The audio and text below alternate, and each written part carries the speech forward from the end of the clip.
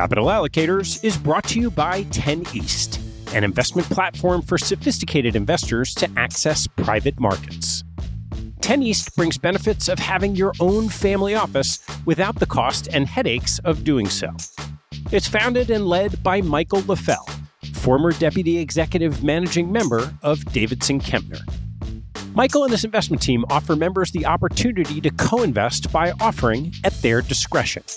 Michael and his team source, diligence, and commit material personal capital to each investment. The opportunities shared on the 10 East platform offer exposure to private credit, real estate, niche venture and private equity, and other idiosyncratic investments that typically aren't available through traditional channels. The principals have over a decade track record of investing in these types of exposures across more than 350 transactions. Post-investment, the 10 East team conducts ongoing monitoring and reporting, just as you'd expect from an institutional investment organization. I've known Michael for about a decade, and after becoming impressed by the quality of 10 East offerings, its research process, and high-quality investment team, I became an advisor to the organization and investor in multiple offerings. You can learn more and join me as a member at 10east.co. That's the number 10, east.co. Capital Allocators is brought to you by SRS Acquiom. Since 2007, SRS Acquiom has been obsessed with a single purpose: to simplify the administration of M&A deals so that deal parties and their advisors can focus on bigger issues. SRS Acquiom was the pioneer in professional shareholder representation, digital M&A payments, and online stockholder solicitation, and they continue to raise bars and set industry standards. Case in point, their new VDR, which is changing the way deal parties think about virtual data rooms.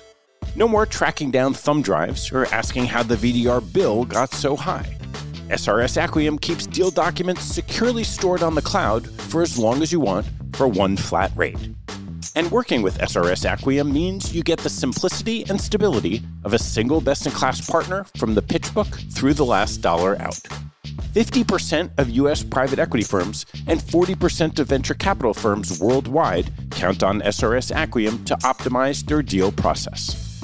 To learn more about how SRS Acquiom is simply the smartest way to run a deal, head to srsacquiom.com.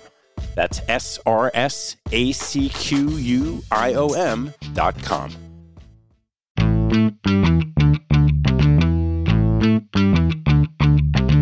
Hello, I'm Ted Seides, and this is Capital Allocators.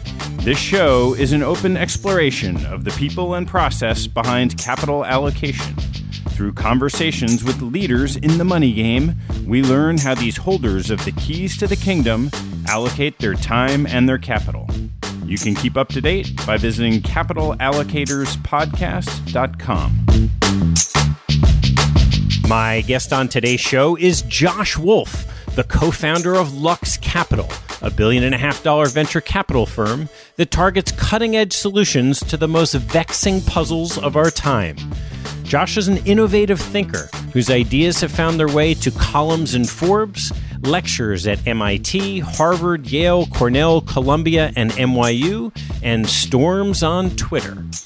Our conversation covers Josh's early passion for science and finance, building a competitive advantage in venture capital from scratch, the full-blown investment process at Lux, including sourcing ideas, conducting due diligence, making investment decisions, constructing portfolios, and exiting companies, navigating a challenging private equity environment, posting on Twitter, active versus passive management, dinner table conversation, and life lessons.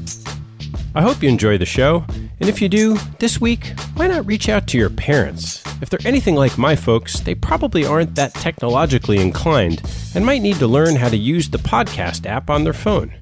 Reach out to them, send your love, and show them how to use the app, and then tell them you might want to listen to Capital Allocators. Thanks so much for spreading the word. Please enjoy this wide-ranging conversation with Josh Wolfe. Josh, great to see you. Great to see you, Ted. Look, I always love starting with so much background, and I know yours is as interesting as anyone's, so why don't you dive right in? You know, grew up Coney Island, Brooklyn. And so were you competing with Joey Chestnut back then? No, man. I mean, that's just like 74, I think is the number. It was in the 70s, and on a humid day. So apparently, think about a humid marathon day. I will concede I am a Kobayashi fan, and the commercial interests have, skewed him out of things, and Joey Chestnut's in there. But yeah, no, I mean, Coney Island's famous for way more than hot dogs. I grew up within spitting distance of the Cyclone, which to me is this great metaphor of the highs and lows, both emotionally in life, but of, the investing business. You've got all kinds of carny charlatans that basically sculpt you into a somewhat cynical, squinty-eyed, distrustful person of, somebody trying to scheme over you, which I think in my business, where you never really know if somebody is going to be literally changing the world and inventing the most important thing or trying to run a fraud, is an important skill to have. Give me a story of someone trying to defraud you. Well, look, you go through Coney Island, you have the carnival barkers, right? And everybody's just trying to hustle. And you go on the boardwalk, and it is arguably the most diverse part of New York City because you have Hasidic Jews, and you've got Puerto Ricans, and you've got African Americans and Latino and white old Jewish people. And like everybody's running some scheme, right? And so you see it. You see the hucksters. Why? In part because you have an immigrant life that is coming, and you have people that are hardworking and motivated, and they're driven by merit, and they're trying to make a life better for their family. And you have other people that are in the same situation, but they're taking the easy way out. And so you have this amalgam of ethics and morality and ambition, and it just makes for this awesome hodgepodge. But if you get mugged at an early age, or you get conned at an early age, or you get beaten up at an early age, you quickly develop this skeptical, cynical, thick skin.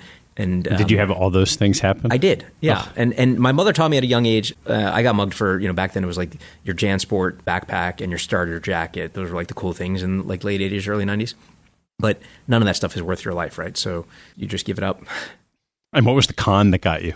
I think at a young age, I was always very naive and gullible. And so I think even if it was like friends playing pranks, there was always somebody that was just trying to, snooker you. And so I'm very guarded and generally distrusting, which itself is a natural evolution, I think, to sort of almost expect the worst from people. And even in life and business, like I expect, technologies change and businesses change and products change and markets change. But I think human nature is this sort of Shakespearean and, in my view, a bit Hobbesian, constant.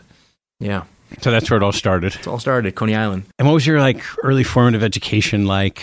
Mom, a school teacher. She pushed me to be a nerd. I love playing basketball. I love hip hop. I love heavy metal. I love the outsiders, right? I love people that are sort of always outside the mainstream, which I think to this day serves me well in looking for people that are, generally, whether technologically or in markets, just not trying to fit in with the consensus.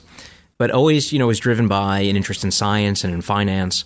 I got really lucky when I was in high school. I happened to watch this movie And the Band Played On HBO, which was all about the AIDS crisis. And I was like, geez, I want to do something big and I want to cure AIDS. And at the time, I got selected to do this Westinghouse science talent search, which then became Siemens and Intel, and others have sort of taken on the sponsorship. And I worked my way into this lab, SUNY Downstate in Brooklyn. And, I was probably 13 years old. There's no way that they're going to let some 13-year-old work in a lab. And I just wouldn't take no for an answer. This guy, Dominic Oss, he was a PhD scientist. He took a liking to me, took me under his wing. And the plan was to do this pretty sophisticated immunopathology research about the progression of a protein in AIDS blood that went from HIV into full-blown AIDS. And while we're spinning down centrifuge and waiting for blood to come, he was trading futures and options, and I became way more enamored with capital markets. And I was like, okay, here's a guy who's making money, which is something I wanted to do, and he was doing real science. And so I literally learned everything that I learned about markets from that free giveaway guide that they give you, the Wall Street Journal Guide to Money and Investing, when you first get a subscription. And I learned what a stock was and what a bond was. And then from there, just would network everywhere and anywhere I could to somebody that was, from Brooklyn, or maybe went to my high school, or ultimately when I went to Cornell, was a Cornellian that would give me a shot. And was that initial interest, so you had science, but that was public markets? Yeah, public markets. And the interest in venture, I didn't know what venture capital was until late 90s. Now you have this boom in internet. And you see all these people, particularly, there were a few people at Cornell that started, I think it was called theglobe.com. And all of a sudden, there were these young millionaires on campus, that had done something, it would go bust years later. But it was sort of inspiring. Wait a second, there's this pool of capital that could be formed, and you can invest in stuff that doesn't yet exist. It isn't even publicly listed. And in some cases, it's off the beaten path, and it's almost secret. And that totally appealed to me. I mean, that in different walks of life, right? I always loved the bands that nobody had discovered yet. I liked the New York hardcore bands and the heavy metal bands that nobody was talking about. I loved the art that was off the beaten path. And so, I'd always root for the underdog in sports. And so it was the same thing here. You're rooting for these scientists and these technologists that are inventing something nobody really knows about yet. And there's this thing called venture capital. And there was a sexiness of that even, right? Venture is like an adventure. And then I just read everything I could and talked to everybody I could and became obsessed. And it was the perfect hybrid between science and finance. Yeah. So when you put those together and you started learning more and more about investing, what are the key tenets of whether it's a philosophy or sort of how you think about how investing works or should work? It starts with, I think, looking where other people are not looking. So if you are looking where everybody is looking, as Buffett has said very famously, you pay a high price for cheering consensus. So that means reading voraciously and trying to understand what is the consensus in markets, and then finding the variant perception. What's the thing that nobody else is thinking or talking about? And often, if you can identify the reason they're not talking about it, you're further advantaged. So that, to me, is just a very competitive intellectual curiosity. I want to know what everybody else is reading and talking about, and then I want to go find the thing that I think they're not talking about and try to become an expert in it. And that sometimes leads me on wild goose chases and down rabbit holes, but it often leads me into interesting things that then end up having positive outcomes. That sounds like a typical variant perception public market mindset. Does that apply equally to what you're doing today in the private markets? I personally think so. I'm inspired by people in global macro. I'm inspired by long-short hedge fund guys. I'm inspired by deep value Buffett, Munger, Markle type, Klarman. And then I'm inspired by the early John Doerr and Pierre Lamond, Kleiner and Sequoia partnership type who were literally investing in people that were inventing the future.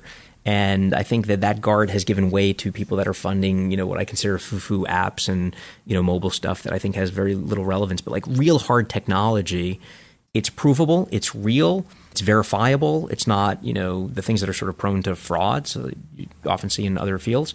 And then it's like, okay, simple questions like how much money will it cost to accomplish X and who will care when you accomplish X?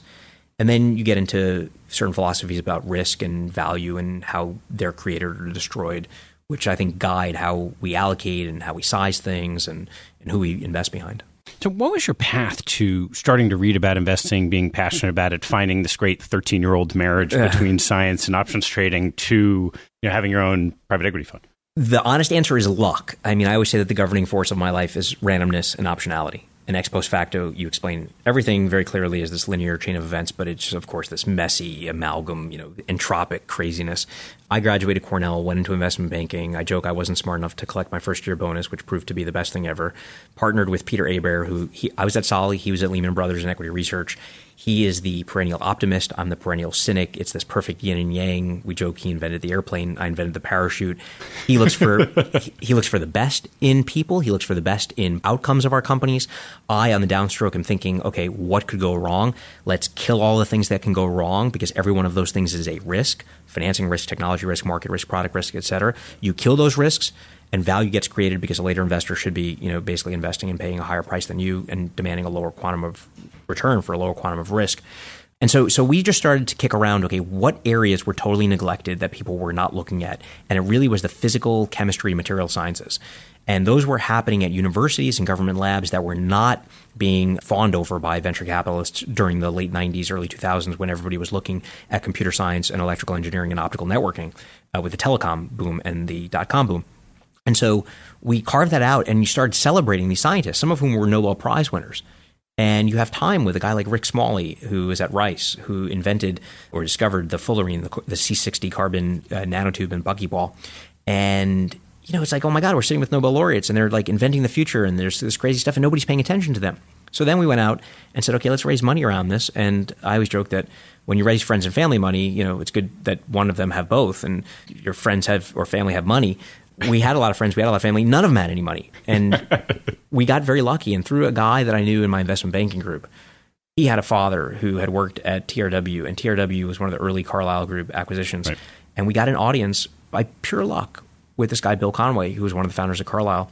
And he's not really bullish on venture. I mean, Carlyle is, one of the greatest private equity and buyout funds. But he doesn't love venture capital. But there was something, whether it was the right day or he liked us or he liked our strategy or the way that we were talking or thinking, and he said, I hope you make $1 billion. And he became an investor in Lux. He became an investor in our management company and asked us the most important questions as we started to think about how we built the firm.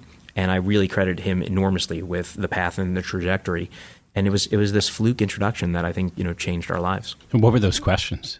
Why should you exist? Why the heck does the world need another venture fund when there's 1,000 of them out there, right? What are you incrementally going to be producing? Like, how can you compete?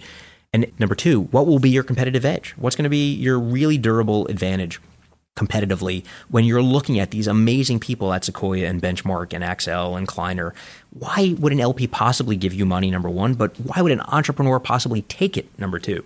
And that was what we spent really the next 3-4 years focused on, which is how do we persuade an entrepreneur that they should take Lux's money when they had no idea who Lux was, they had no idea who Josh Wolf or Peter Hebert were. And that sort of competitive thrust that we didn't want to wait in line, that we wanted to sort of start asserting the value that we could bring in a non-cliched way to entrepreneurs was what ultimately defined the early platform for Lux. And how'd you answer those questions over time? Some of it was studying history and looking at, okay, what's valuable? And when you look at a company, what do they need? They need to be able to raise future capital. Well, we had no relationships. And so the financing risk for a company that we might invest in was going to be very high, right? Because we had no signaling value. Like if Sequoia or Benchmark is investing in a Series A company 10 years ago, the next 3 rounds were taken care of because you had Sequoia and Benchmark in there and there was social proof and positive signal value. We had none of that. Network of entrepreneurs, to be able to recruit people in. We had none of that. Intellectual capital, we had a little bit of that because we were early to some spaces and we were providing some thought leadership. So we ended up building these 3 entities and we did them out of necessity so that we could point to them and say, these are ways that we can tangibly help you, as opposed to being some cliched BS VCs that say we're value add investors. And so we created a public policy group, and we were able to go down to Capitol Hill and influence where legislature and non-dilutive money was flowing so that we could get large sums of cash for the spaces we were investing in and ultimately for the companies we were investing in. How'd you do that, knowing probably at the time very little about how Washington worked? Not only did I not know how Washington worked, I wasn't even a registered voter. Okay, I was young, I was naive, and again, luck. There was a guy who happened to work in the Clinton administration. He had seen me give a talk about nanotech and advanced materials. He saw in his own self-interest, there's an opportunity here to form some public policy groups and start advising. And why don't I get thought leaders like Josh and get 20 of them and go down and meet with the senators and congressmen and influence what's going on, and then get the companies, the big ones and the small ones, and all the service providers that want to, get their business. And so it was really his construct to go do this, and then we benefited from being on that platform, and it gave us access and entree into a lot of the key decision makers, and frankly heightened my cynicism about politics and the way that everything works. Then we saw in the media business, one of the great things that an unknown company or an unknown entrepreneur wants is to be known. And so if you can raise their visibility and their profile, that is a very valuable currency. And so we ended up partnering, inspired by the late 90s, where George Gilder, if you remember, and sure. He had the Gilder Technology Report. Exactly. Yeah. And but George Gilder was doing telecom, and he was writing about these companies, and he would put a company's name in big, bold letters. And the stock during the bubble would be up 30-40% in a day, just because it was the sort of Keynesian-like social proof of people knew that other people were reading ad infinitum. And George ended up going bankrupt personally, and we learned a lot from him about what to do and what not to do. But he was really a great thought leader about the directional arrows of progress in technology, and he was right about many things. He was right about many companies, and he was also wrong about a lot. He was partnered with Forbes, who did the distribution and the marketing and the management for this, and we ended up doing the same thing. Through that, we got a partnership with Forbes, which was a great brand. We were able to have a megaphone. We had a soapbox, and always fully disclosed, which was one of Bill Conway's great admonitions, is 10 years to build a rep and 10 seconds to lose it. And so now we had access and entree to Nobel laureates and CEOs and billionaires who otherwise would not have given us the time of day, and suddenly, in part appealing to their vanity and ego, invoking the old Ben Franklin quote, "Would you persuade? Appeal to interest, not reason." We were able to get access and appeal to their interest to be profiled in something like Forbes with full disclosure. And so now you had the public policy piece, you had the Forbes and media piece. And then Peter, my co-founder, had this great idea. Look, anytime there's a high degree of informational uncertainty, people will pay a lot of money for information to reduce that uncertainty. And the evidence was the Forresters of the world and the Gartners and the corporate executive boards and even Gerson Lerman that were mostly selling to hedge funds. So we spun out a lot of our intellectual property into this business called Lux Research. And at peak employment there, we had, I think, 140, 150 people. We ultimately sold this to a private equity firm. These are, 2/3 of them are PhDs in chemistry and physics and material science. We had 8 offices worldwide. It was this great intellectual catchment of what the big companies were doing, what the small companies were doing, who was full of it, who was for real. And when you put all those things together, if you were an entrepreneur, Now we were able to answer that original Bill Conway question of like, what is our edge? We were able to come to you and say, we can get you tens of millions of dollars of non-dilutive money. We can raise your profile in the media when the time is right with appropriate disclosure. And most importantly, we can get you access to all the key decision makers who are going to be customers, partners, investors, acquirers, licensors. And that became real. And that was really the foundational thing. But all that was done out of necessity, because otherwise, why would an entrepreneur have taken our money? Right. How'd you sequence all of it? Again, a lot of it was like randomness, right? It's somebody heard me speak and said, do you know anything about Capitol Hill and the way that all this works and the way that money is flowing? And I said, no. And, that happened to coincide with the fact that we were writing research and putting out ideas, trying to get thought leadership. And that led to this nanotech report and the Forbes joint venture and then the spinoff to Lux Research. And so, it's so easy in hindsight to make it seem like this was so well thought out and orchestrated in a linear way. And I don't believe at any of our companies that is true. I don't believe in our own existence proof that is true. I just think that there's so much randomness. But when you see the thing and you seize upon it, it starts to make sense. And then you sort of fit it to your narrative and then it develops from there. So somewhere along the way, the linear aspect is you needed to raise money and then find the companies to invest in. Exactly.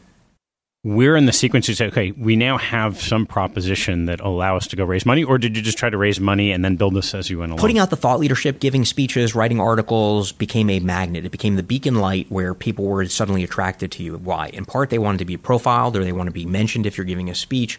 In part, because they knew that you were connected to somebody else, and so they wanted access to it. And so that was some of the early deal flow.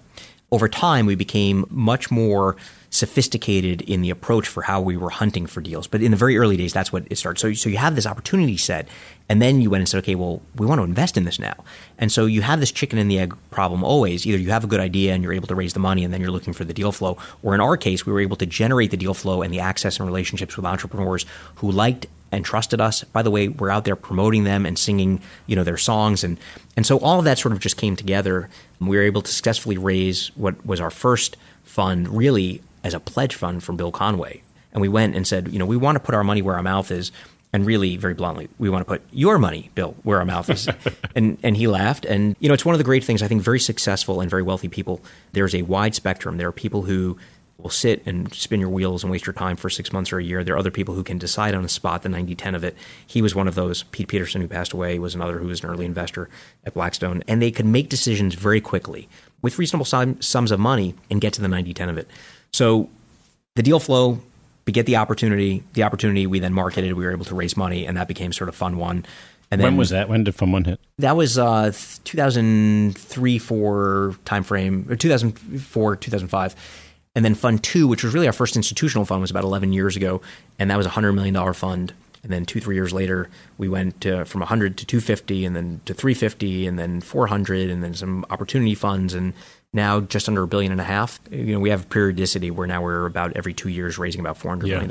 So let's dive through the investment process. So you mentioned after a little while, these initial deals were coming to you, but then you sort of formalized how you were going to go outsourcing ideas. What did that process become? The truth is, some of it is pattern recognition, and you're saying, okay, well, what are we doing? Well, some of it is inbound, and you're sourcing it. And some of it is we're having ideas based on the stuff that we're reading or seeing. And some of it is people-driven, where there's certain personalities that you're attracted to. And so over time, as you look at that and you observe it, you step back and you say, okay, wait a second. We have sort of 3 different styles that we're developing here. One was very much a manifestation of my own personality, which is thesis-driven. I read voraciously. I find that very in perception. I'm thinking about the thing that other people aren't, and I'm coming up with a thesis. If I've heard the thesis, if I've read about the thesis, to me, the value is very low. If nobody else is talking about it, to me, the value or potential is very high. What's an example of one of those? Well, nuclear in Fund 2 was something where nobody was talking about nuclear. Everybody was talking about clean tech and green tech and alternative energy. We decided that we thought nuclear was interesting in part because nobody was talking about it. And then when you scratch the surface, double click in and say, okay, what is the biggest problem? The answer is, and I always like to ask this sophisticated 2-word question, I joke, which is what sucks. The thing that sucked about nuclear is what do you do with the waste? And there was this global market for it. There were 440 global reactors. There was this whole defense industry of pre- and post-Cold War bomb making where billions of dollars were being spent. And it was mostly going to the Bechtels and Fluors, the big engineering contractor firms. And we were able to start a company, go after that market, and frankly, got lucky. Albeit the strategy was sound in that win, lose, or draw. If there was new nuclear, we won. If there was status quo, because plants get older, they produce more waste, we would win. And if there was a catastrophe, which was unpredicted and improbable, you would win because it's all waste cleanup. Sure enough, a year or two after funding that company, there's a global catastrophe with the Fukushima disaster in Japan, and we became the only U.S. company picked for the cleanup. And we went from $1 million to 20, 40, 80, 100, 140. We sold that at $40 million of EBITDA 10 times to a big French company, Veolia. And it was very gratifying, not only because of the work that they did that was meaningful, but because it started as a thesis. Another thesis was around tattoo technology. There are millions, tens of millions of Americans that have tattoos, and I joke that you are generally long regret when you get one, and you want to reverse that trait at some point. And if you have dark skin, of which there's been this great prevalence over the past 10 or 15 years, particularly for African American and Latino athletes, where you have mimetic copying of athletes, you can't get laser treatment because you're going to bleach your skin very light or white. And so there was a big opportunity there, and we probably saw about a dozen different companies and finally funded an entrepreneur just about a year and a half ago in that space, but entirely thesis-driven. So sometimes the theses... And is that happening? It is. So this particular technology came out of Princeton. It is a femtosecond laser. It removes all colors and painlessly, which is the important thing, and in one treatment, which is the big thing, because the asymmetry economically, to get a $60 Celtic tattoo is very quick. To get it removed is 10 $600 laser treatments, which is $6,000. And so that asymmetry of regret we felt was arbitrageable with better technology. So that's under development. They work on pigs, because pigs are the biggest proxy for our own skin. It'll probably launch internationally first and then come to the US. But sometimes you find these theses, or you develop these theses, and then you're out hunting for the confirming or disconfirming evidence. There's one that I fell in love with, which is always a dangerous thing. And the thesis that we developed internally, we call the half-life of technology intimacy. And the idea behind this, and I'm going to give you different years, and you'll see the half-life and how it progresses, is the quest to identify certain directional arrows of progress. If you can identify a directional arrow of progress, and this is true in private markets or in public markets, you may not know the specific company, you may not know the specific technology, but it's very hard to believe that it's going to go any other way than the way it's trending. It's very hard to see how you would go from carbohydrates to hydrocarbons to uranium in energy.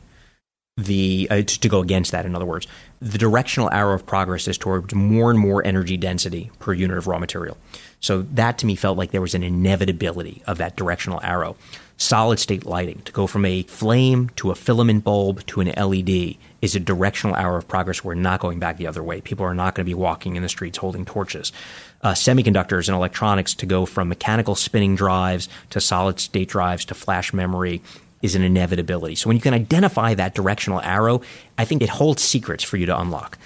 In this particular case, the thesis around half-life of technology intimacy was 50 years ago. This is all about the way that we interact with our machines and vice versa. 50 years ago, you had a giant ENIAC computer that was like multiple refrigerators, and the way you interacted with it was go up, flip some switches, pull some plugs, and stand up and touch it. 25 years ago, the first half-life, you basically have the dominant form of computing is a personal computer. It is on your desk. You are tickling the keys with your fingers. You have a mouse under your palm, and that's the way you're physically interacting with it. 12 and a half years ago, the dominant form is that same thing, but now it's a laptop and it's physically on your thighs. 6.5 years ago, you have an iPod, which is now separated from your body only by a thin film of fabric, and you're swiping it and you're touching it and caressing it. It's the first thing you see in the morning, the last thing you see at night. 3.5 years ago, it's the thing on my wrist now, which is the iWatch, and it's in direct contact with my skin 24 hours a day. A year and a half ago, it's AirPods that are in my ear. And when you step back and you see that directional arrow of progress, it is that we are going to be less hunched over a QWERTY keyboard and a mouse and much more natural human interaction with our computers, which means the technology has to get more and more sophisticated while it gets more and more invisible. So I got very interested in voice and gesture and the way that you and I are interacting now. I'm motioning with my hands. I'm using my voice. We already have Siri. We already have Alexa, et cetera, and Google now as voice assistants. You already have gesture in the form of cameras like Kinect from Microsoft Xbox or Leap Motion. And we felt that the next logical thing would be not visually detecting what you were doing, but actually picking up the signal off of your own body. Sure enough, I get introduced, and I always say, I have this phenomenon I call 100-0-100. I have 100% certainty we will be funding the most crazy cutting-edge shit that you can imagine. I have 0% certainty what those things will be because just intellectual humility says you just never know. But I know with near 100% certainty where I will find them, and is generally at the cutting edge of our already cutting-edge companies. And so in this particular case, we funded a company here out of Colombia called Calliope, and we helped to start it up. and it was about sequencing the gut-brain axis, and that's relevant for everything from pharmaceuticals for obesity and metabolism to even psychosocial disorders and anxiety and depression. The founding scientist of that is a guy, Charles Zucker. Charles Zucker is a thesis advisor to this young guy named Thomas Reardon. And like any great sci-fi character, he goes by Reardon. Reardon grows up. It's an amazing story. And I'm going to show you how the paths interconnect and just the humility of this randomness and optionality. He's got 18 brothers and sisters, 10 of them biological, 8 adopted. He is a math and science prodigy at 17 up in Cambridge, and he's taking classes at MIT, auditing them, not actually in college, never goes to college, gets tapped by Bill Gates, and he becomes Bill's right-hand guy for the next 10, 11 years. And while he's at Microsoft, he single-handedly codes Internet Explorer, which we've all used. And he's also Bill's right-hand guy during the entire DOJ monopoly trial. Makes a lot of money, retires, then goes and founds another company, joins OpenWave, gets sold to Phone.com. They basically invented the mobile browser, and then really retires. And now he's wealthy, and he's retired, and he's in his early 30s, and he does what anybody in that position would do. He goes back to college, and he actually gets his degree from Columbia in Latin and classics. And then, crazily, he spends the next 8 years getting a PhD in neuroscience, which is where our paths intersect. So now Charles Zucker, who we backed in this company, Calliope, is his thesis advisor. One of the people where he has to defend, in his committee. And Charles is like, you got to meet this guy. And here we have this thesis around the half-life of technology intimacy. And here's Reardon, who is developing technology that can detect from your neurons what you intend to do and perfectly model all of the movements in your hand. And when to give that practical application of that, you are putting on a wristband that sort of is like an Apple Watch that is able to detect the nerve signals that are firing. So when Ted is sitting across from me and decides to type something on a computer, you are thinking what you want to type. You are translating that through your nerves to the muscles that are innervated by those nerves in your hand, and then you are physically typing on a keyboard. What if instead you could just go from thought to the intention of wanting to type where those words actually pop up on the screen? And that, to me, as they say of any sufficiently advanced technology, is indistinguishable from magic. When I experienced the demo that did exactly that, what I just described, it felt like magic. You're sitting there with these two things on your wrists that are sort of like sweatbands or wristbands that are detecting the nerve signals from your hand. And as I think about typing, and I'm not actually touching a keyboard, and I move my fingers, the words are popping up on the screen. It felt to me like Sorcerer's Apprentice. And we ended up funding them shortly after. It was a $30 million financing. Amazon and Google and a whole slew of other venture funds that participated, and I joined the board. It is the one company in the past several years that I lost 2 nights of sleep over in pursuit, and became totally obsessed with the founder and the vision and what they're ushering in, which is basically the future of how we will interact with our computers, wearing these small devices and effectively being able to, in three-dimensional space, change songs and lighting and control robots and machines and anything that today has buttons and levers and touchscreens, etc. I want to take a break in the action to tell you about NetSuite by Oracle, helping businesses accelerate growth and run better with a suite of ERP, financial, CRM, and e-commerce products. Here are 3 numbers for you to remember: 36,000, 25, and 1. 36,000 is the number of businesses that have been upgraded to NetSuite by Oracle. NetSuite turns 25 years old this year. That's 25 years helping businesses do more with less, close their books in days, and drive down costs. And 1, because your business is one of a kind. Get a customized solution for all your KPIs in one efficient system with one source of truth. Manage risk, get reliable forecasts, and improve margins. Everything you need, all in one place. Right now, download NetSuite's popular KPI checklist designed to give you consistently excellent performance, absolutely free at netsuite.com/allocators. That's netsuite.com/allocators to get your own KPI checklist. netsuite.com/allocators. And now, back to the show. How do you think about the due diligence process? So these are incredible ideas, great themes that make sense, inevitabilities. You find the entrepreneur who's on the idea, and he's got this thing that's magic that works. Yes. Well, the 2 words that you just used are the most important thing. It works. I remember I had a friend at Morgan Stanley who was making some large private investments, and he went to visit a genetics company. And he said, you guys have invested in a bunch of this stuff. And one of my partners was the founder of Illumina. And he said, what should I ask? And the number one question was, Does it work? And it's so crazy how many VCs do not. I mean, the book Bad Blood that details the Theranos saga is just insane that so few people actually verified, does it work? The hard technology, you can see, does it work? Now, if it doesn't work, fine. How much money and how much time until it can do what you say it can do? And you can actually fund to those milestones. But I think where people get in real danger technologically, which is one of the things you have to diligence, is just never asking, does it really work? So that's one. But if you invert and you say, well, what are all the things that can go wrong? So you take that sort of cynic's mentality to begin with. Is this a team that can recruit? How do you diligence that? Well, you see these people and you say, is this a guy that I would want to work for? Or is she somebody that I think is going to lead a company? Can they raise money? Are they good storytellers? Are they going to get people to part with their jobs where they are and move cross-country and convince their spouse that they're going to take a lower salary and a higher equity stake and a risk? That's really important. The people in the industry that you talk to and you say, well, if they could invent this thing, would it matter? And some people will be like, oh, people have tried that and they'll poo-poo it. And other people will be like, oh my God, if they could do that and they could do it at this price point, that's a really big deal.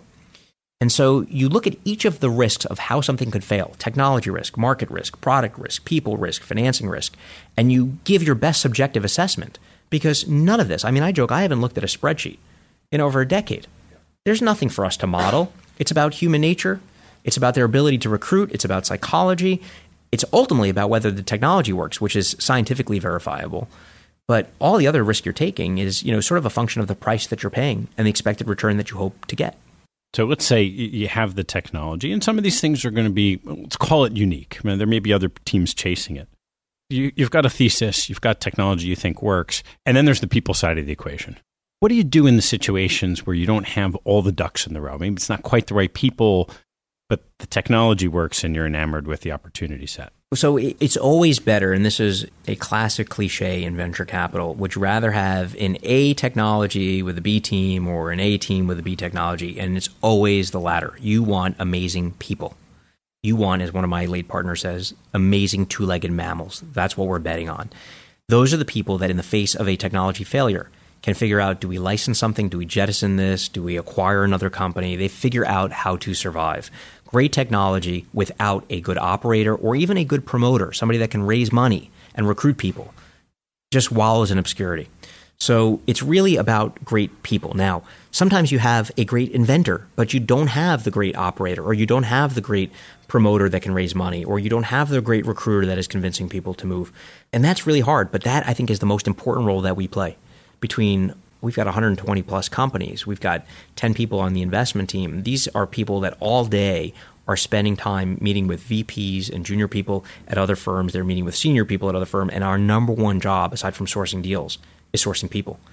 And then figuring out if you've got the right people. No matter how many heuristics, no matter how much pattern recognition you have, we still get it wrong.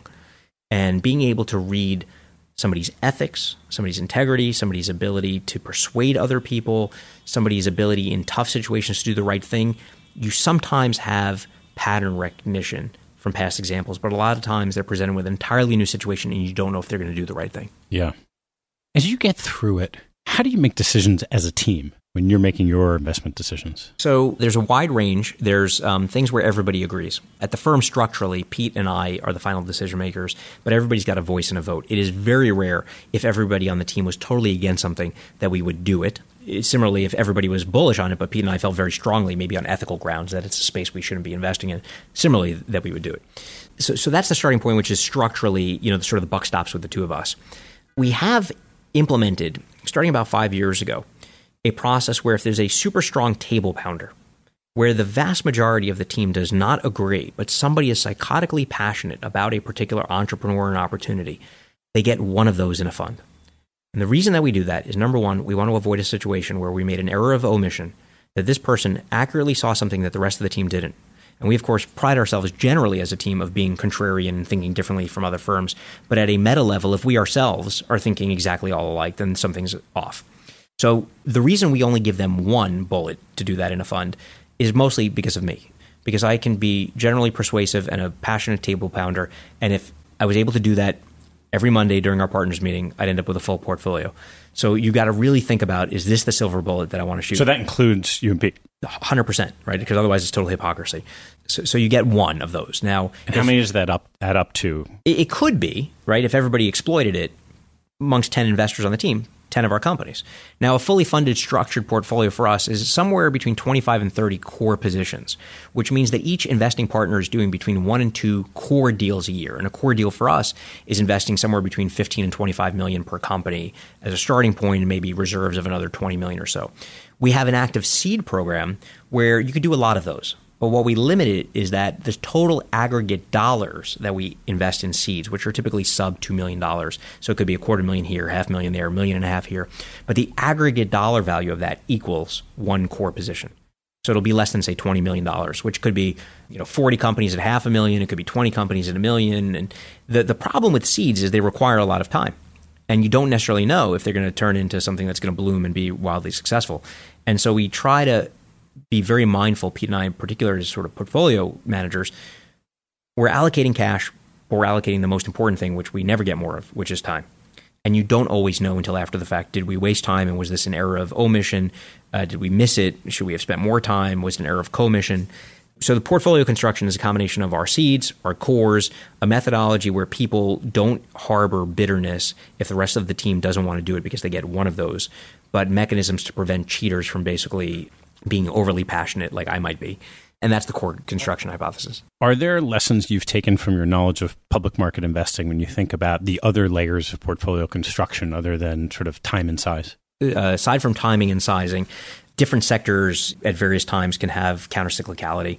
You even see this at a existential risk at firms, by which I mean there are people that commingle life science investing and IT investing. And sometimes the IT investing is doing very well, and it just happens to be that there's a tailwind, let's say, right now between high tech and FANG stocks, and therefore there's more money going in. You might have companies that stock value has appreciated. They might be more likely acquirers. You might, on the other hand, have more difficulty getting talent because they're very highly prized and they're being paid very highly.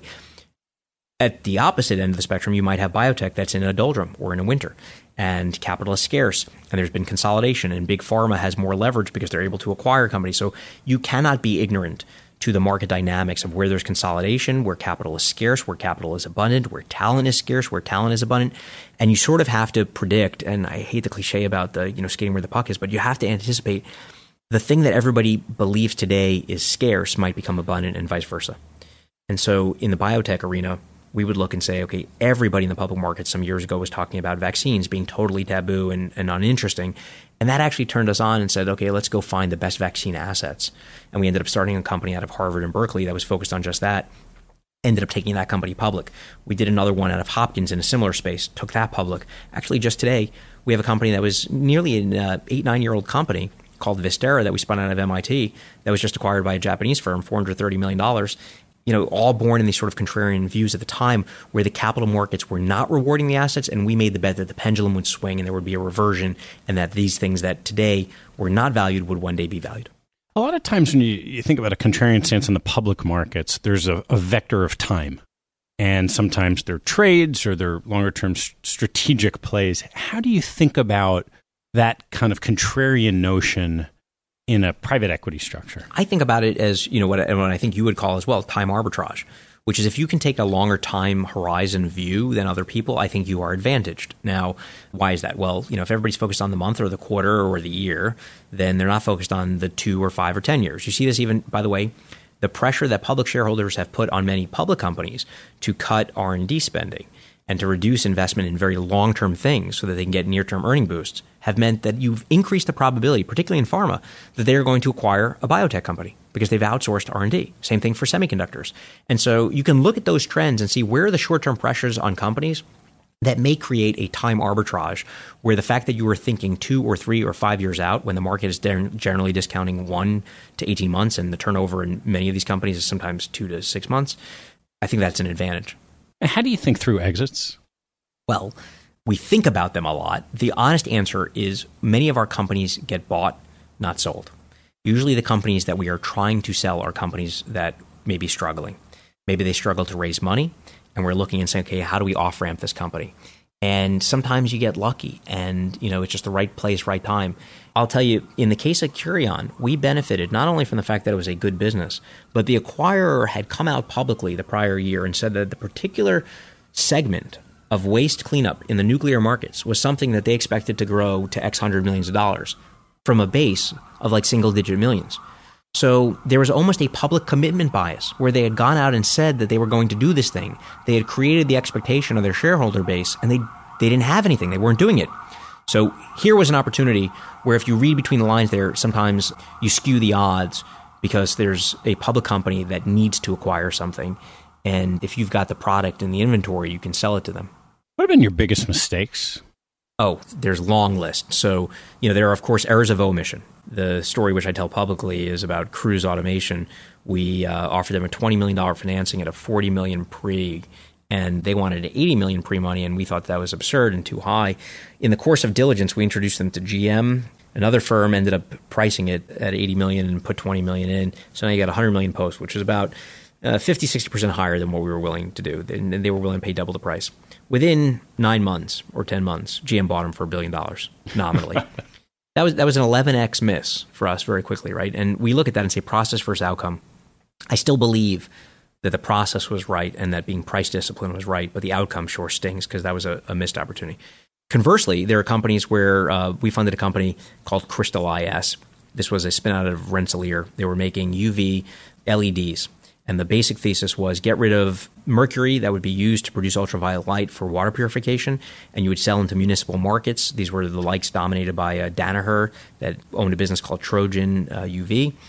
And here we ended up making three and a half times our money, but we considered it a process failure because all the expectations, all the modeling that we had and what the outcome could be, the reasons that a business would be bought, all proved false. And the reason we ended up making money was ultimately because of the way we structured the deal and the preferences that we had and the liquidation terms. And so that was one where even though we made money for our investors, we considered it a process failure. Other mistakes, not removing a CEO soon enough.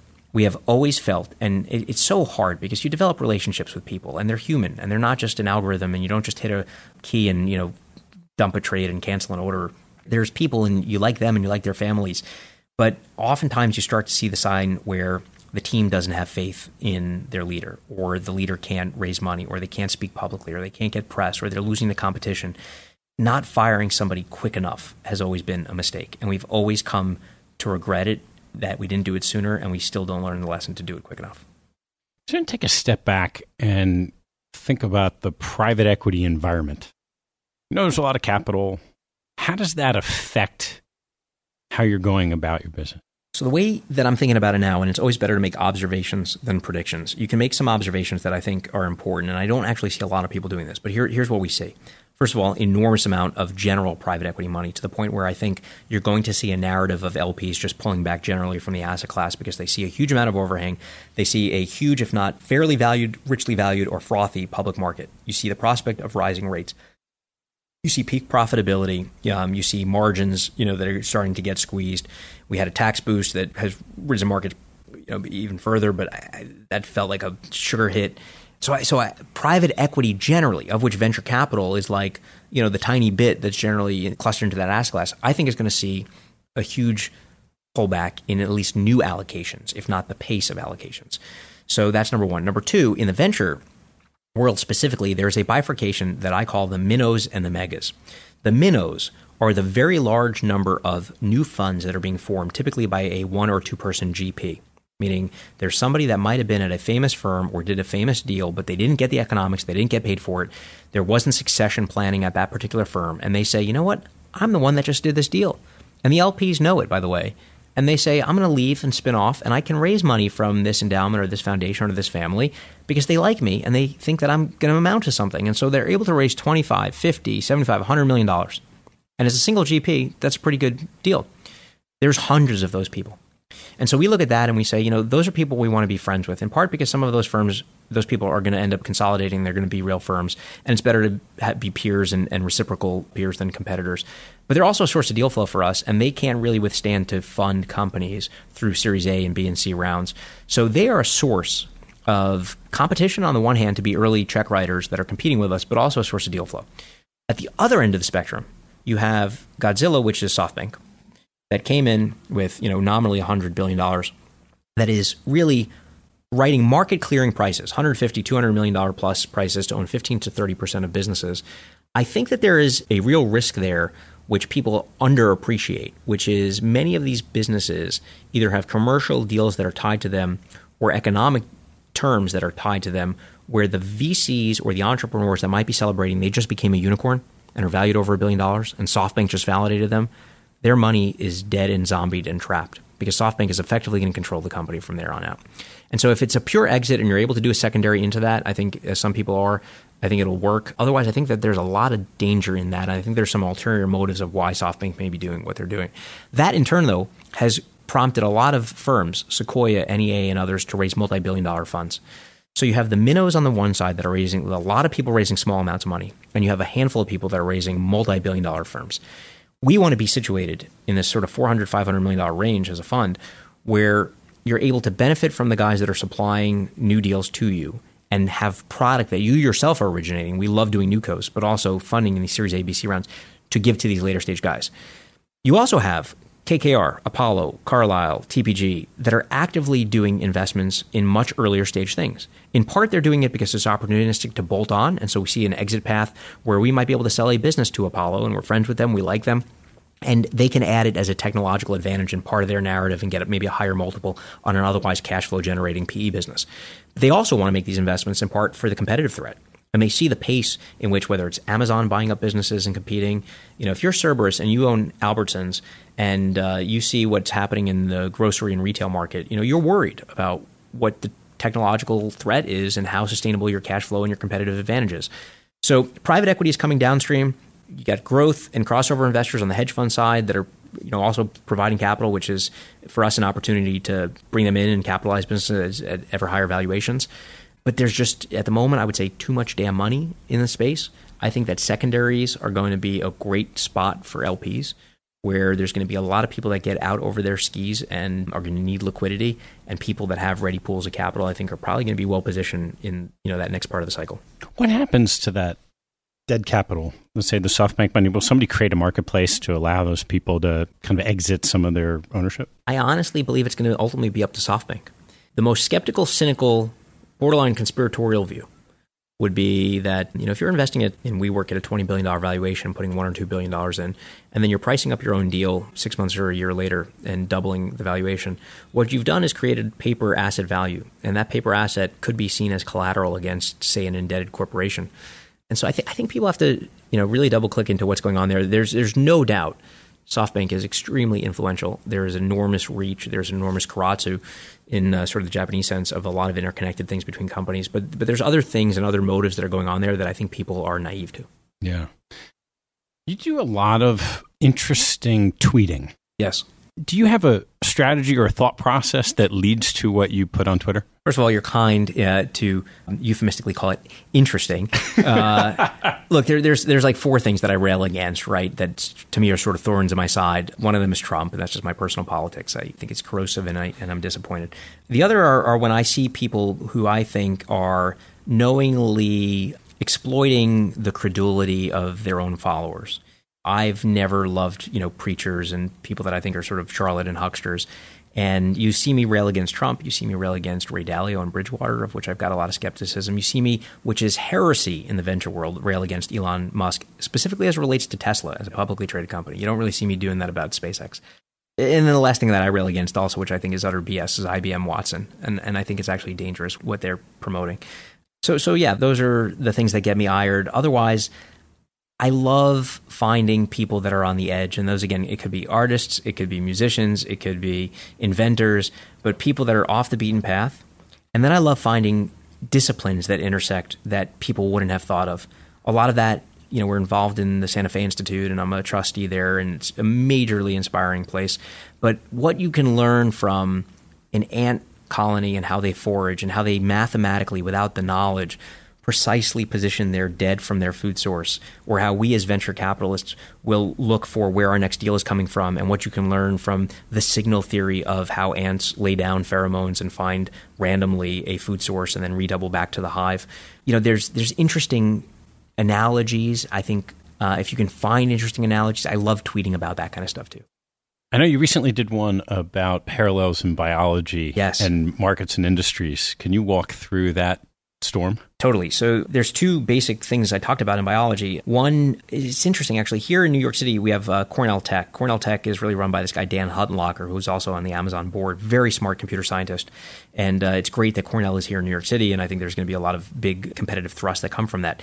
It turns out Dan's father is this guy, Dave Huttenlocher, and I've been using his chart for years in public speeches that I would give. He was a neuroscientist who discovered this curve that showed from the time that you were born until about age 3 or 4, you had this exponential increase in the number of synaptic connections between your neurons.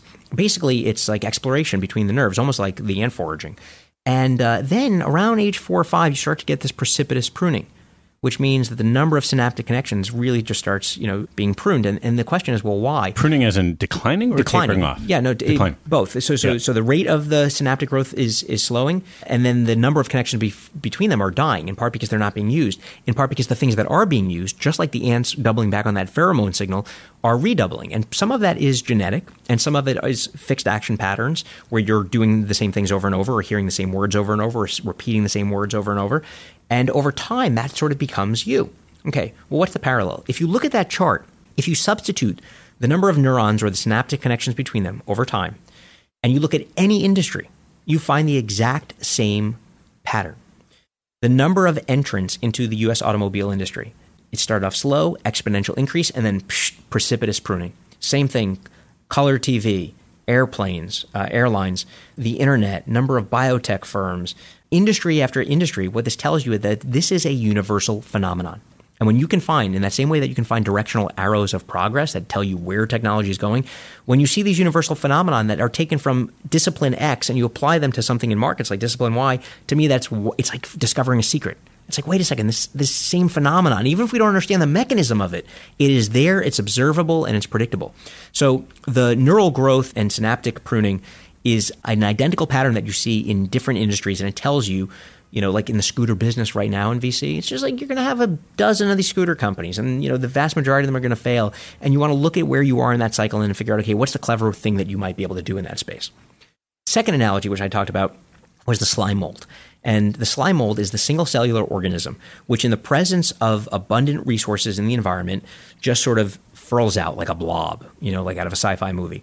And then when resources get scarce, it starts to recongeal and spore off, waiting to basically spread again and find, new source of food and resources. Okay, what's the analogy? I believe that the economy and people are sort of like this slime mold. When resources are abundant, people feel the freedom to spread out and try lots of experiments. So you would see people that are otherwise in conventional conservative roles, consultants and bankers and lawyers, suddenly start to say, I have a friend who just raised venture money, and my God, he's got a valuation of this, or she just raised a ton of money, and you know what? I'm smarter than them. I could do that. So you get this proof, the social proof of people doing that. You have an abundance of capital where a lot of money, including people who did a startup, made it rich, are now becoming an angel investor themselves, and it becomes a positive feedback effect. A lot of experiments get tried. The first beneficiary of that are the real estate companies and the WeWorks and the people that are reinventing themselves and taking crappy Class B and C office space and basically filling it with people that are, sort of these day jobs like startups. The operating leverage that those businesses, by the way, get on the upside is huge. But once you have this precipitous pruning and these people start disappearing, I think the operating leverage that you get on the downside is going to be really painful. And you saw that, by the way, in the late 90s or early 2000s with the Regus and the Workspace guys. These guys got crushed. And so I think the same thing will happen there. So then you have this recongealing, and I think people go back to the McKinseys and the Goldmans and the Accentures and the JP Morgans that they might have left because they're going back to the safety of the mothership. Now, the interesting thing about that is who cares? And I think you have to look and say, well, why does this matter? It matters because it portends when the good times might end. And the simple heuristic that I've used, which is totally imprecise and non-empirical and really, off my thumb, is asking a set of people on any given week, how long do you think that this can go on? And this really started with a conversation I had with Jerry Yang a few years ago. And he's like, after like WeWork and Snap and a bunch of these other things, I thought it was over, but I think we've got 2 more years. And I took that line, 2 more years, and I started counting what percentage of people were saying, I think we got 2 more years. And the logic behind this was, if you just took 5 people that you speak to in a week, if one of them says, I think we got 2 more years, but everybody else is uncertain, you've got 4 more people that could potentially become incremental buyers. But if 4 out of the 5 people that you're talking to all say, yeah, I think we've got 2 more years, then you've only got 1 more incremental buyer that could be converted into a believer. And so I think When I started this, it was like 10% of the people I spoke to said 2 more years. And then it got up to about 30%, and then 50, and then 70. And so I think we're at about 70, 75% now, and we're close to, but not quite at 80% of my imperfect sample size on a weekly basis. When we are, I think that's when things turn. Because it's going to, then there's nothing left in people. There's just, you have a diversity breakdown, to use a principle from Santa Fe Institute, where it's like being on a ship. If you have equal people on the left side and the right side, the ship is well balanced. Just like in markets, if you have momentum and you have growth, you have people that are providing liquidity from one side to the other, you have stability amongst that diversity. When there is a diversity breakdown and you get homogenous belief and everybody basically believes that this can go on for 2 years, it will happen. And then who's the incremental buyer?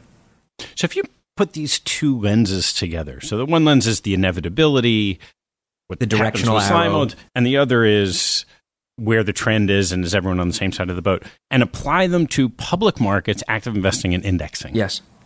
Where do you think this goes? There are people that say, the decline of the number of publicly listed companies and the shift to institutional investors from, large scale retail, I'm talking over a century, to institutional investors, the T. Rowe Fidelities, et cetera.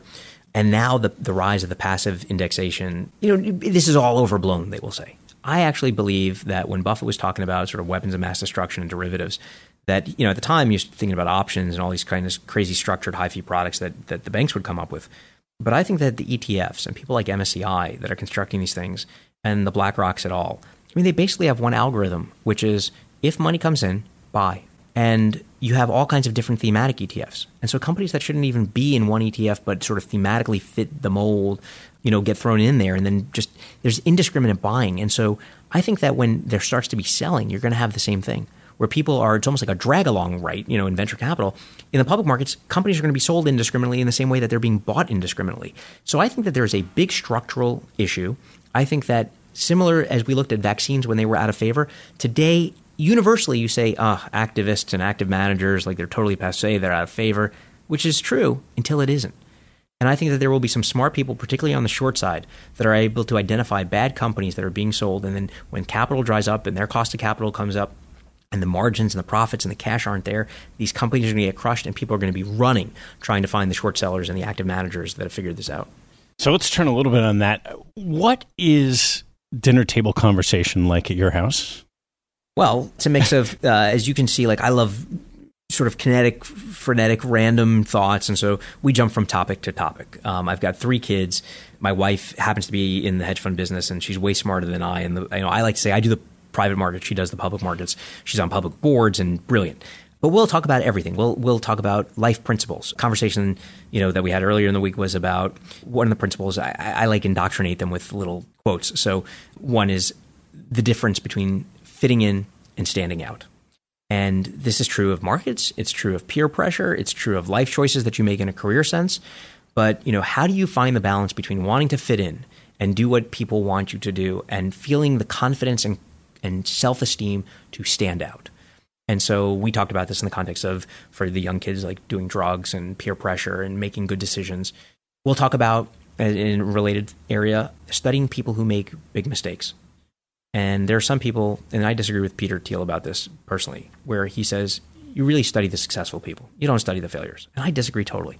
I think by studying the people who made willful mistakes, you learn an enormous amount because you're invert. You decide what not to do.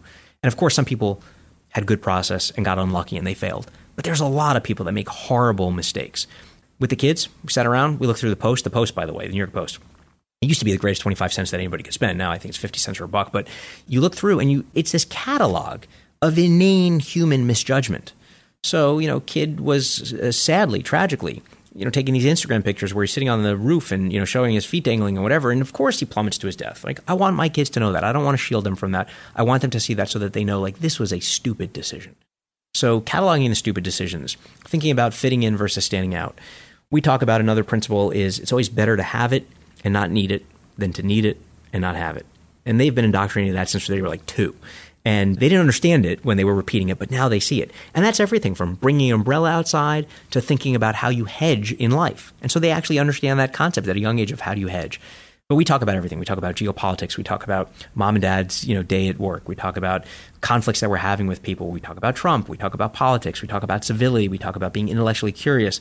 We talk about the history of a riff in a rock song that came from something 30 years ago and a sample from a hip hop song that came from something 15 years ago. And so it's really a smorgasbord of stuff, and it's just sort of the way our brains work. I imagine everyone listening would probably join me in wanting to be a fly on the wall in your house for most of those. So I want to ask you one more question before we turn to closing questions, which is, when we've met, and I've seen this also inside your office, when you leave a meeting, there's almost always a task list you're creating to help other people. Where did that come from? Part of it is entirely self-intellectually honesty, Machiavellian. It is reciprocity. I'm going to help you. I'm going to do something because maybe you're going to help me, right? And so there's a calculated part of that.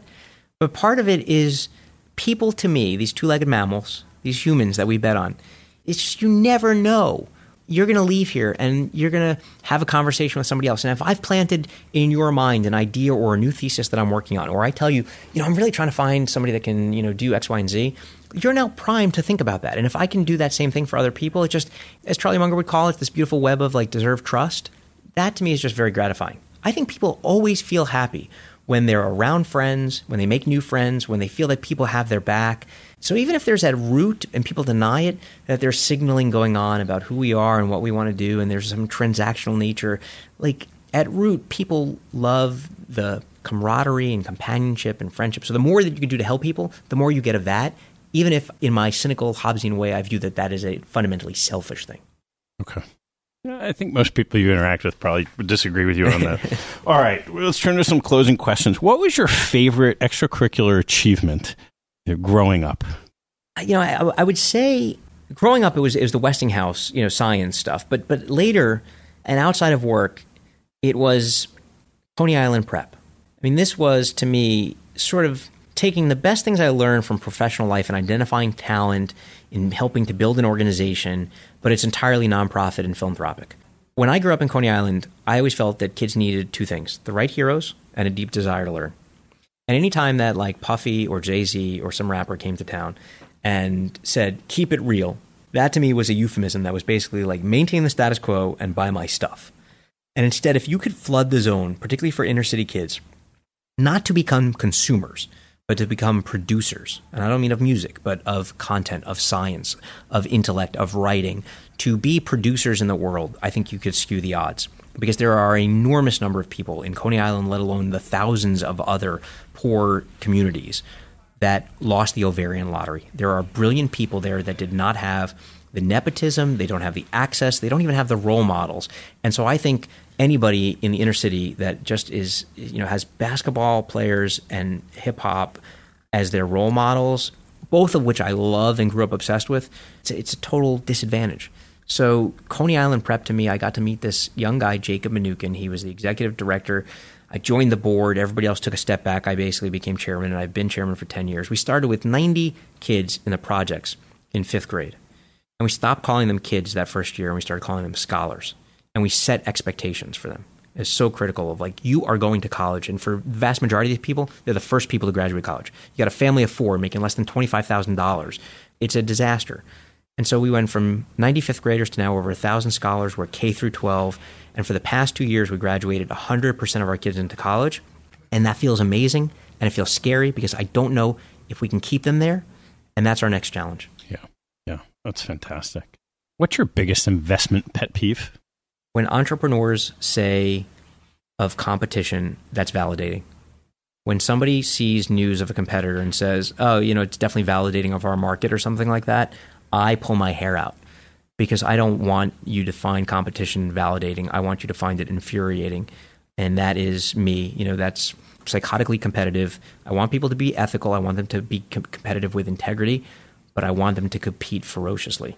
And I always felt the most productive late at night when other people were sleeping, or I perceived them to be sleeping because I was up learning something. And I want our CEOs hyper vigilant to crush their competition and not finding it as validating. What's the riskiest thing you've ever done? And there's physical risk, there's emotional risk. Physically, whether it was surfing or snowboarding or rock climbing, there's things where you could have said risk if measured as permanent loss of X, which in the markets is capital or in life is life. There's physical things like that. I would say probably the biggest emotional risk was related to my growing up and my father, and my parents split when I was very young, and the open, raw reconciliation with him and being honest about not wanting to be him and learning how to be a father and a husband by inverting him and being honest about that. That was probably a big emotional risk. Reputationally, I take a risk when I'm out there publicly, speaking what I believe about, whether it's, Bridgewater or Dalio or Elon Musk. And that's going to backfire at some point. What teaching from your parents has most stayed with you? I think high expectations. I think my mother, I would come home with a test, 97, 98, and my two best friends growing up were a guy Jimmy and a guy Adam. What did Jimmy get? What did Adam get? And it was never enough. And so I think that carries over for better or worse. I believe it better, of super high expectations. It's what we do in our family that, you can do better no matter what it is that you're doing. And I think it carries over into our school at Coney Island Prep, setting the expectations. Young kid, you're in kindergarten, first grade, fifth grade, you're going to college.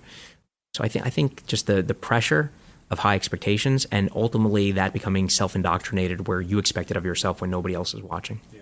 What information do you read that you get a lot out of that other people might not know about? I read voraciously. I read 4 papers in the morning. My wife jokes because I read USA Today, and I do that specifically because I want to read what millions of Americans are waking up in Marriott's and being influenced about pop culture or what they should be watching or what cars they should be buying and that kind of stuff. And I read the FT and New York Times and now I read the Post and Washington Post too and the Wall Street Journal. But I have information anxiety. The idea that I would not know something in a conversation that somebody else brings up to me is like anxiety inducing. So I read voraciously. But I also read things that are necessarily off the beaten path. Those are things like chemical engineering news and science and nature. And I literally have like this weird, I would say it's my one OCD thing. Sometimes you're flipping through a magazine and you skip a page. I'm like, oh shit, what if the secret to like the most important investment insight I'm going to have was on that page and I go back? That's probably my one like OCD is the information anxieties. I want to read everything. And I read blogs and I listen to podcasts. I love your podcast. I feel honored to be on this. I've learned so much listening to your guests. So it's just, there's never ending learning, right? Thanks. Yeah. How much time do you spend reading? A lot. Let's see, my day in the morning, I'm either taking kids, like now we're in the summer, right? So I'm taking my kids to camp, but I take them to school every morning and mornings are with them. As soon as I drop them off, I've got 15 minutes between where I'm walking to a train station and then train station up. 15 minutes, I'm sitting there and I'm listening to an audiobook. Then I'm on the train, I'm actually reading the physical book. Then I get out and I'm switching back to the audiobook. At night, I'm probably 2.5 to 3 hours reading. And, that does include the stuff in the morning for the newspapers, let alone all the content that is being produced by the 120 plus portfolio company CEOs and their insights and our team and the intel that we're gathering from all of our meetings. So it's an enormous amount. And the value, of course, is not in the reading, but then ultimately in the synthesizing and the pattern recognition. And sometimes the time between information tidbit A and information tidbit Z, could be 6 months. And then suddenly these two things click and you're like, oh my God, there's some new insight. All right, Josh, last one. What life lesson have you learned that you wish you knew a lot earlier in your life? The same thing I value so much now, which is people, that I would have been less bitter and resentful and jealous of rich people when I was growing up. It probably gave me the right chip on my shoulder because I wanted to be and have what they had, and that was a great motivator. It made me very competitive, but I think I probably burned a lot of bridges and spurned a lot of people and could have been way less judgmental and appreciative of people at a younger age. Josh, as always, really appreciate the time. Fantastically rich conversation. Super privileged to be on. Thanks, man. Hey, before you take off, I've started sending out a monthly email that shares a small selection of what caught my eye over the month. I get a lot of emails like this, and I'm sure you do too, so I'm only going to send no more than a handful of the very best things that caught my eye. If you'd like to receive that email, hop on my website at capitalallocatorspodcast.com and join the mailing list.